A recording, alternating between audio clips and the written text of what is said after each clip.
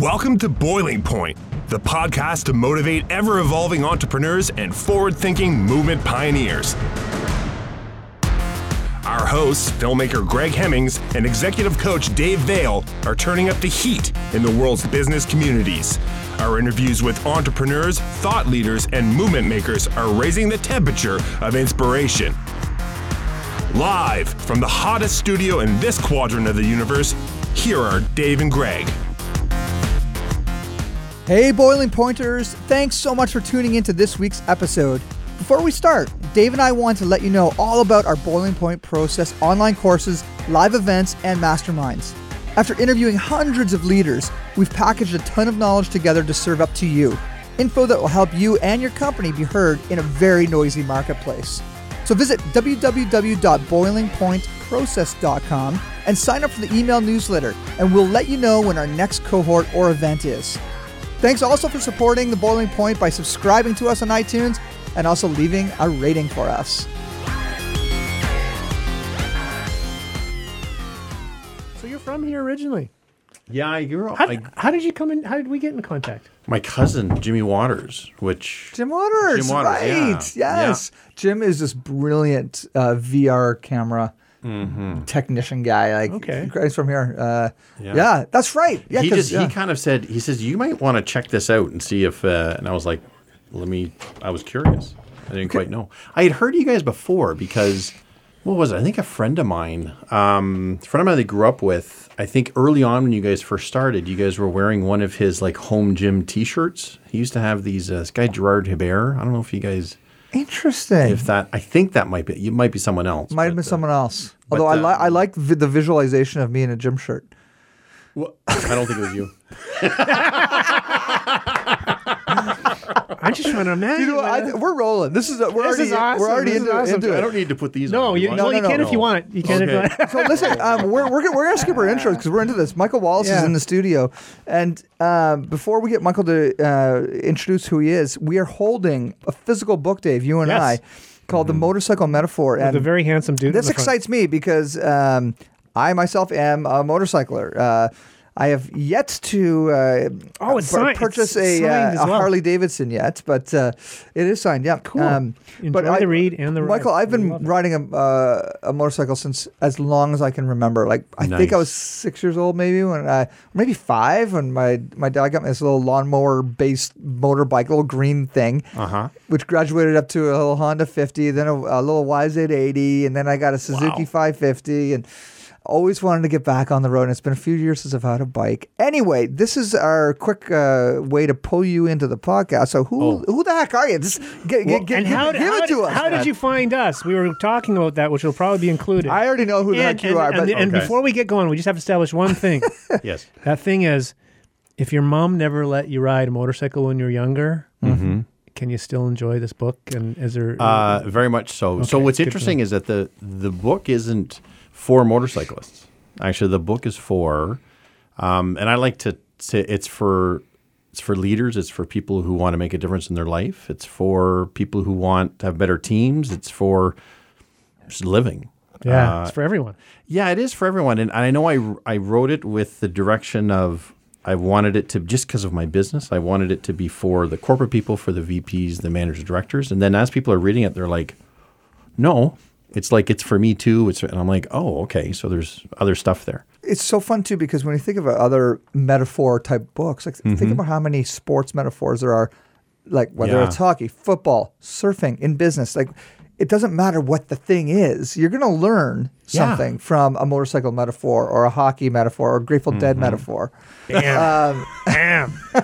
So, Michael, it's a pleasure to have you here in studio because you're based out of Montreal. We were expecting to call you.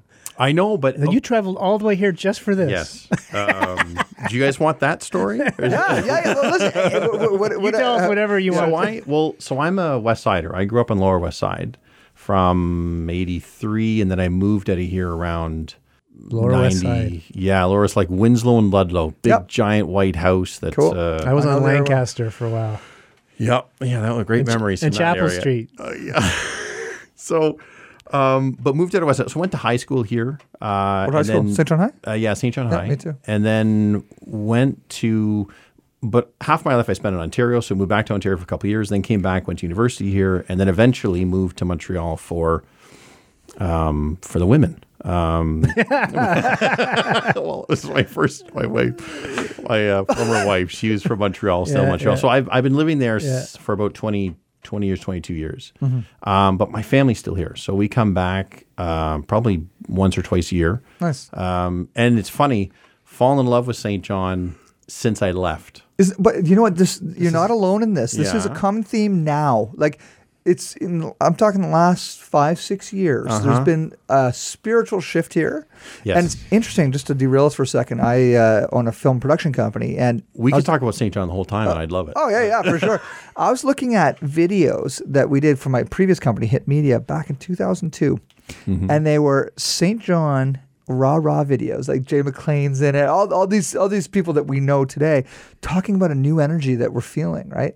So we've actually been having this conversation for a long time, but I really think it's finally gained, well, let's put that in a motorcycle metaphor. You know, what's that? Once the RPMs, once you get to that point where it's not revving up anymore, but you just get into that nice... Yeah, you're sort of in the mid-range where there isn't vibration, like there's not the rumble vibration, and you're not getting the high-end vibration from your hands. It's just you're rolling. Things are you're smooth. Cruising. So I think we're just starting to get smooth, right? Yeah. And we're going fast, but like it's smooth and it's feeling right. And this is what you're feeling right now about this town. It is not. So we come... Our family is like a family in Ontario and Montreal. We try and take over the Hilton downtown, and on New Year's, Uptown. Uptown. And we a New Year's. I know. Well, come on. Like he's been away for a while, Dave. Give him a break. But the whole like New Year's with the boardwalk and the band's playing, like every year we love it. And then discovering just all the different places. Like my favorite little watering hole is Five and Dime. Yeah. Oh yeah, you know, a lot of my vinyl records are there. I long time donated the. Someday I probably will be allowed to take them back, but I don't need them back. But probably 100 of my records are in there. Five and Dime. They're very honest people too. I left there one night in a hurry for some reason, you know, and 2 days later, I was like, "Where's my credit card?" Five and Dime. Yeah, Dave, we've been waiting for you. Yeah. Oh yeah. God love them. So, let's get into. And so for listeners, the West Side is an area of St. John, and it's actually quite. It's a fascinating place. I surf there. It's one of my favorite surf spots down Bayshore. Is that right? Yeah. Oh, cool. I'm there often. No way. Oh, man, we get really nice surf on Bayshore Beach. I wouldn't have guessed. Yep. You have to be in a wetsuit. Okay. Oh, yes. Yeah, oh, yeah. Dry suit probably, eh? No, just wetsuit. Really? Yeah. Okay, so, but let's talk about, tell it, now, you're the president of a very cool sounding company. Yeah. So it's innovation. Yeah. So tell us about that. Please. Well, that came about, I stepped away from corporate about 8 years ago. And I was in my background as I'm a pharmaceutical guy, like I'm pharmaceutical sales and training and soft skills and all that stuff. And I knew I wanted to create something. And having conversations with colleagues, come up with the name.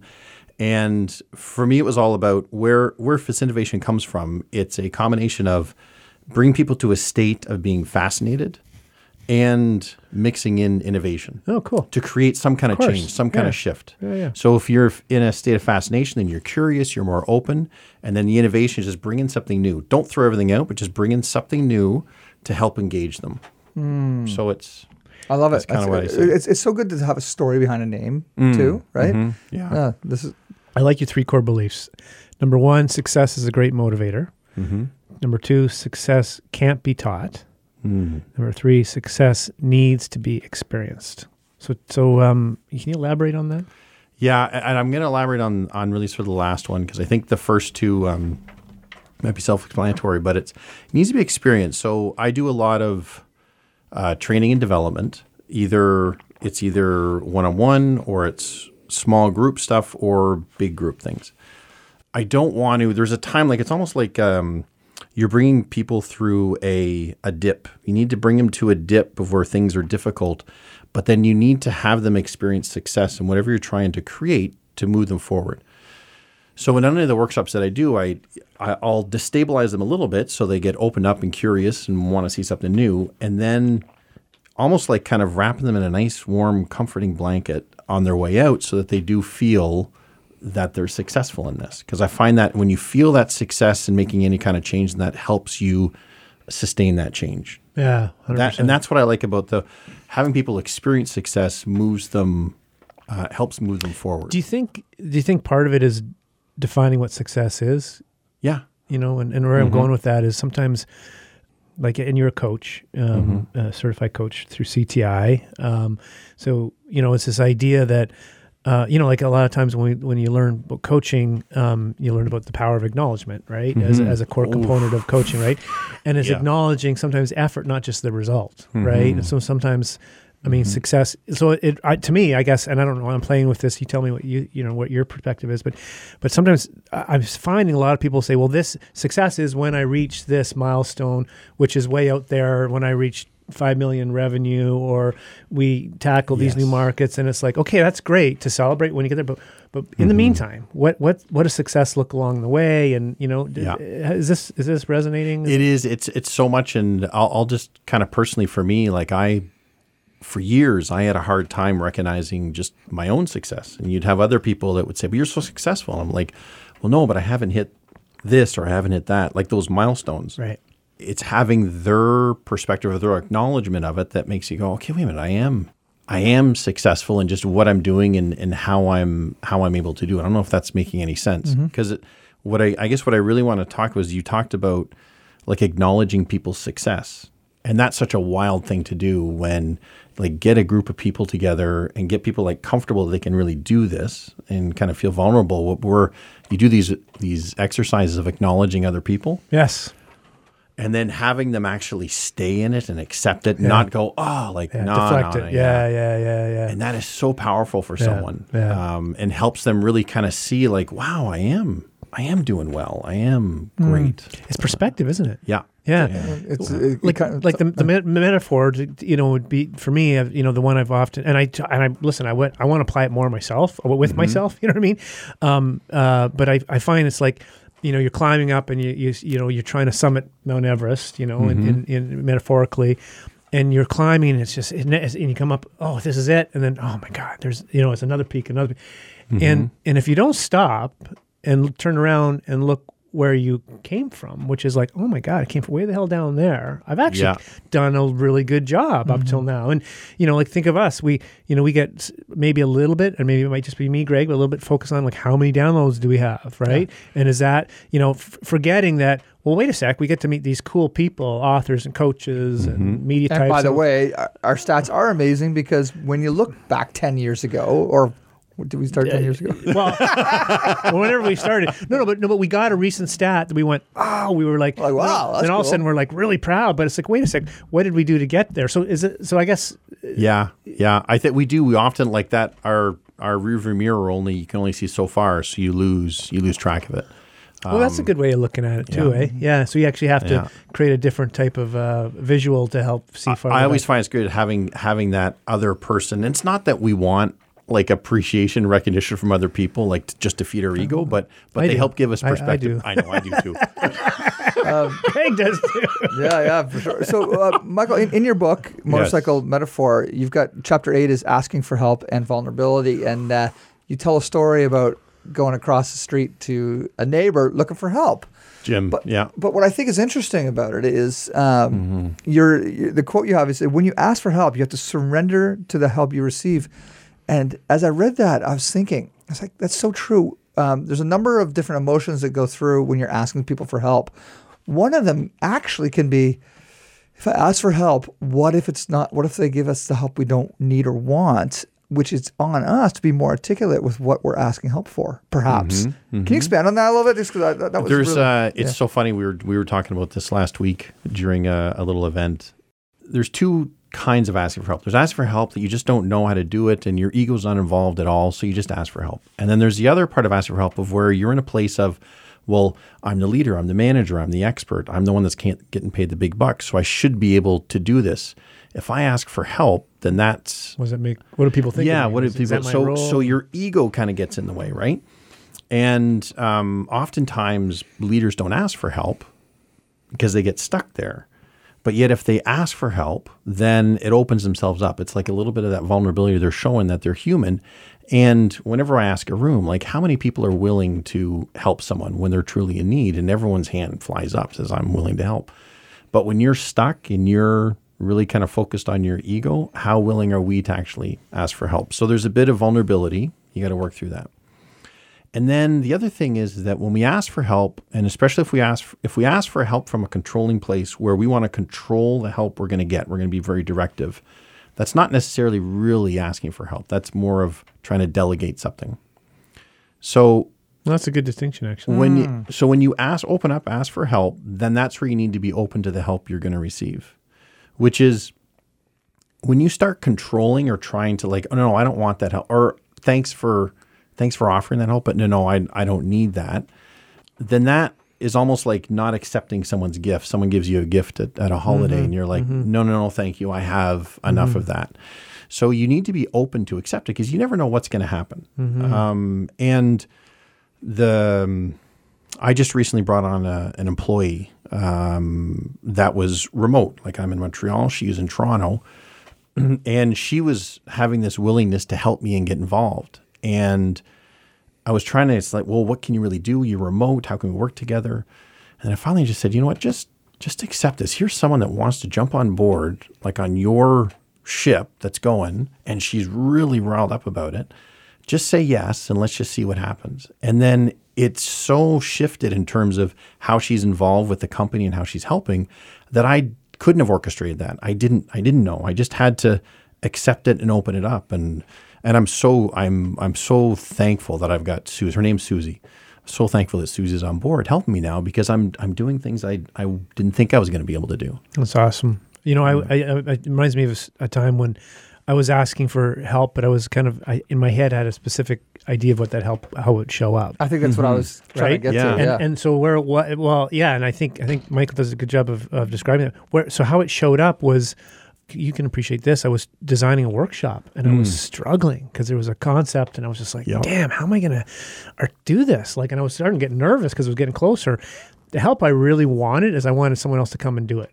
Right? Like, is really what I wanted. And then, which means you're not communicating it effectively, right? Well, but I was asking like a mentor. Actually, it was a woman we just saw. I just ran into at that lunch that you guys did, and as a very great mentor, she said, that's great. Read this, and here's some things I'd like you to consider, and then I think you'll be okay. And it was like, it was not the help I was looking for, but it was the best help I ever got because it made me learn about this in a way that I needed to be successful in, as I could be, I guess, in designing, and it actually ended up going quite well. But she trusted it, so like it was just like sometimes we think we know what the help should look like, and it comes in a completely different way. I wonder, it's like, bam. Not. This isn't even a devil's advocate perspective here, but and I don't even have any examples in my head where this applies really, but there's also a context of help that you need to communicate because sometimes leaders who find themselves in the trap of being busy, we need the help, but we don't necessarily have the time to accept all the plethora of help that someone's willing to gift you.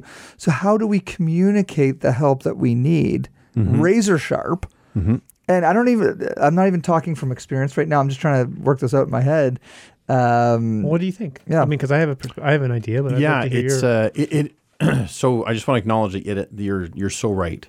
And even in my head, I go, okay, so I've got a new consultant I'm bringing on board to build some workshops for me. And the whole time I'm thinking, wouldn't this just be easier just to do this myself? Yes. I understand that. Instead of, working through with that. And I've got to be very specific in terms of here. And we've had many conversations. I'll say her name. And if she listens to this, she'll know what we're talking about. So I have many conversations with Julie about this. And there's a part of where she's trying to do too much and I'm trying to maybe control too much. And I had to be very specific about here's the sandbox that we're in, of here's where we're going to play.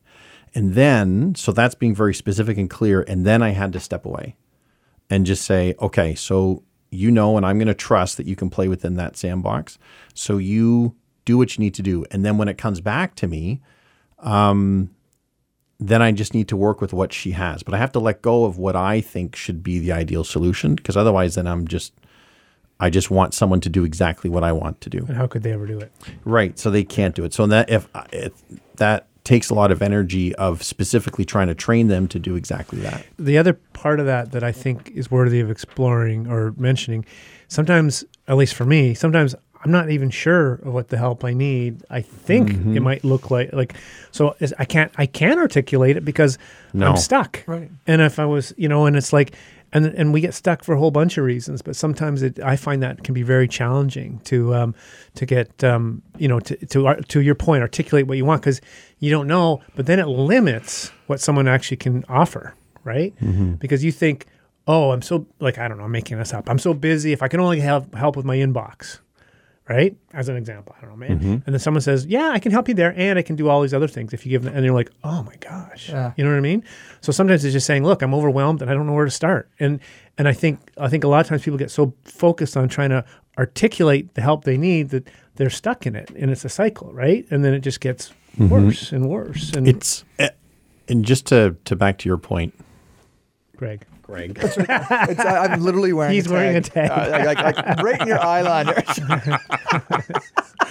was around when I'm asking for help. I'm going to someone that I have the confidence that has that expertise, so that they can do it. So I don't need to get into that.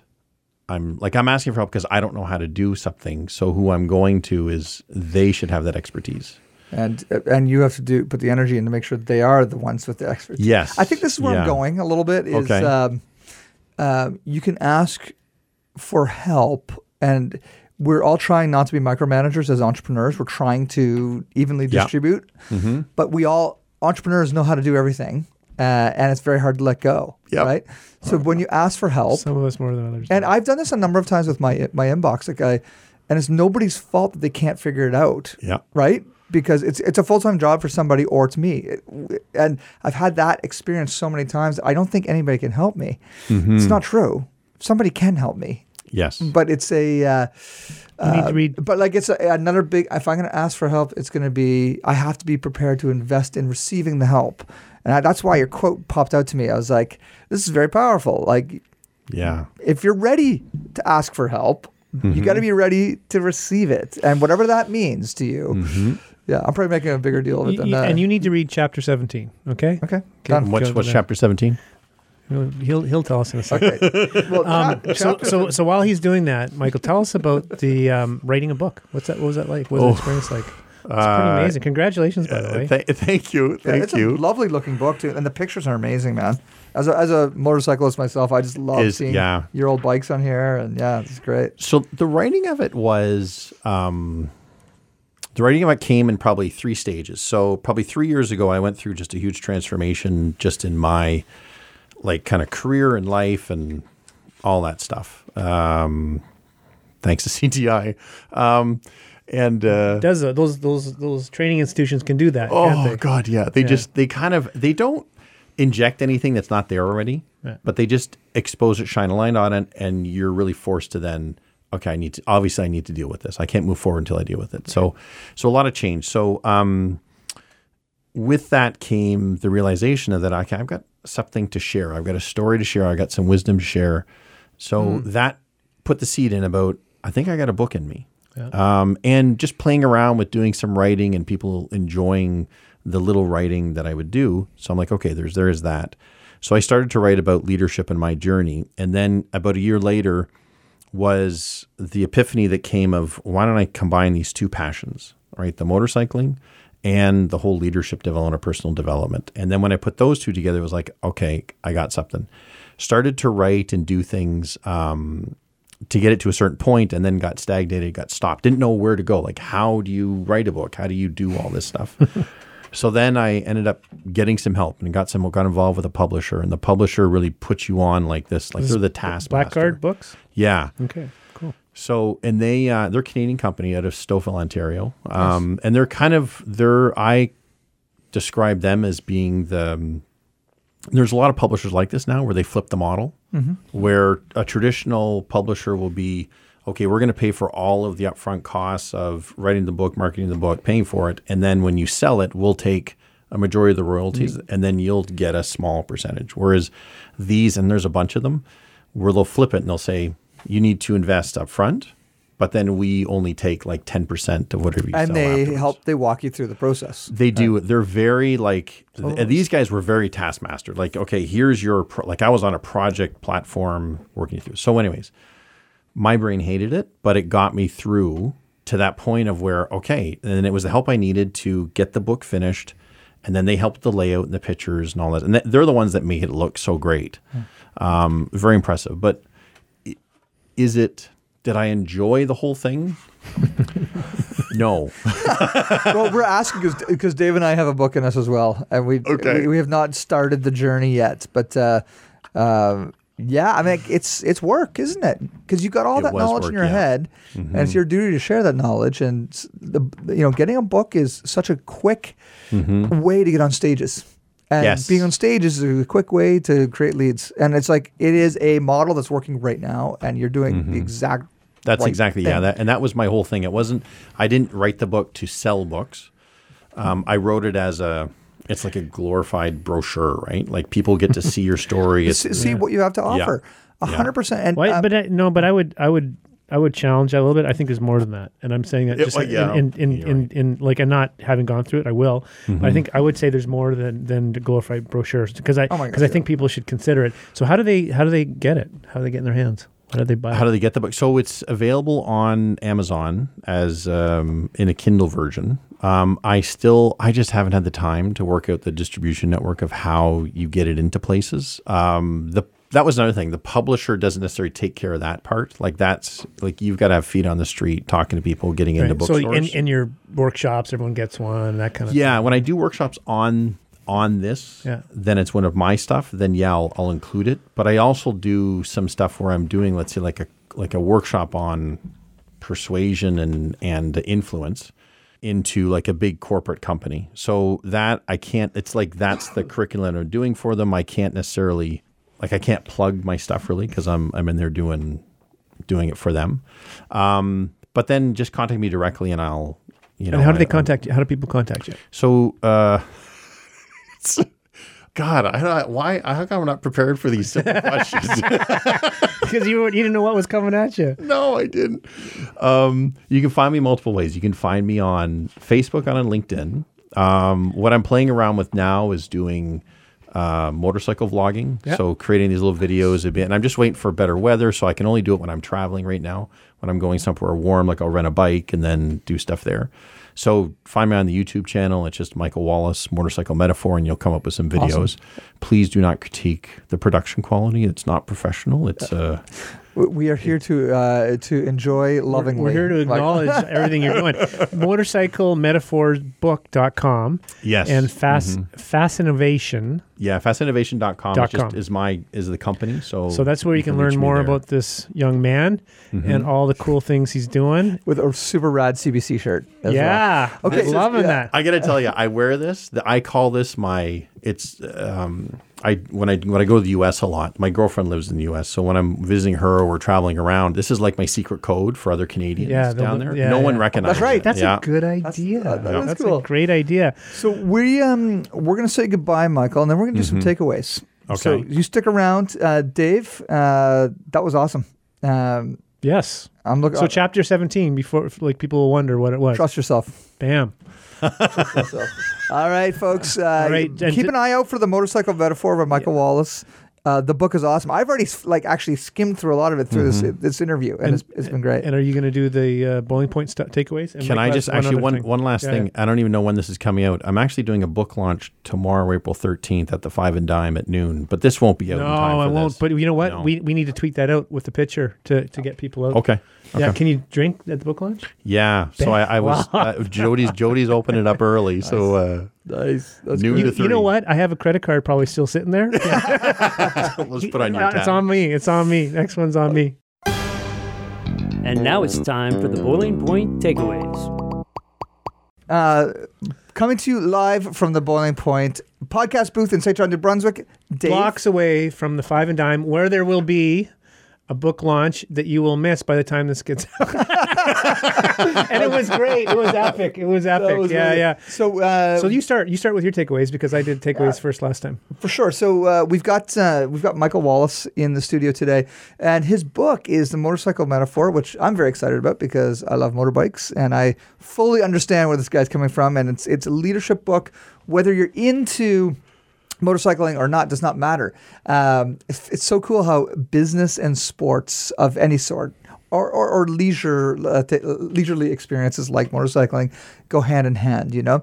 So I think my takeaway was just our conversation that we had about asking for help. And because I don't mind asking for help at all. I ask for help often. But it is a fun place to check your ego when you ask for help. And so I'm going to practice that a little bit more, Dave. Do you need help holding?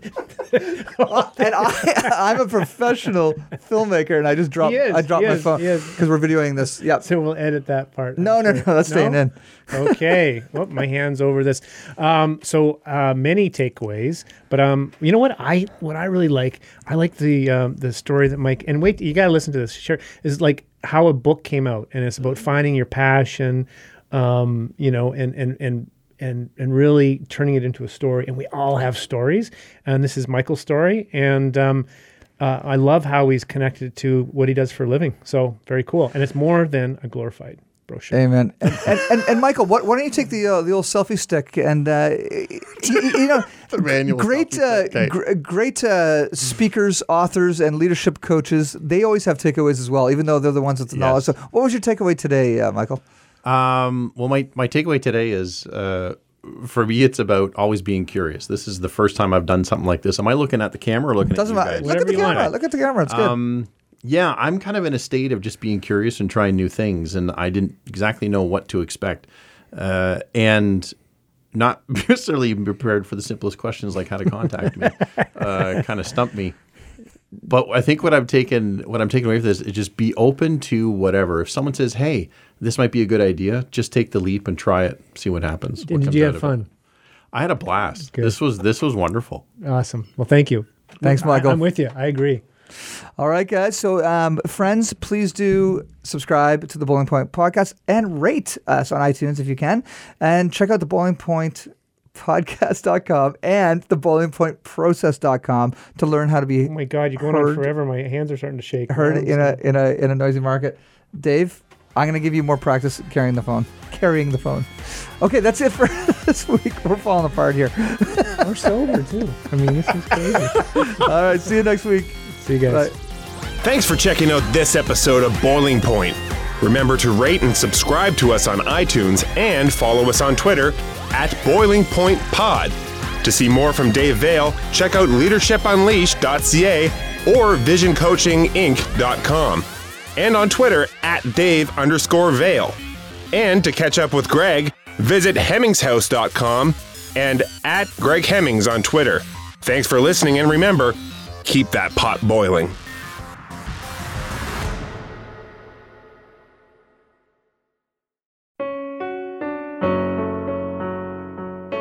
Hey listeners, I'm Christy. And I'm Melissa, and this is Buried Motives, where we dig deep into the details of some of the most gruesome Dirtbag murderers.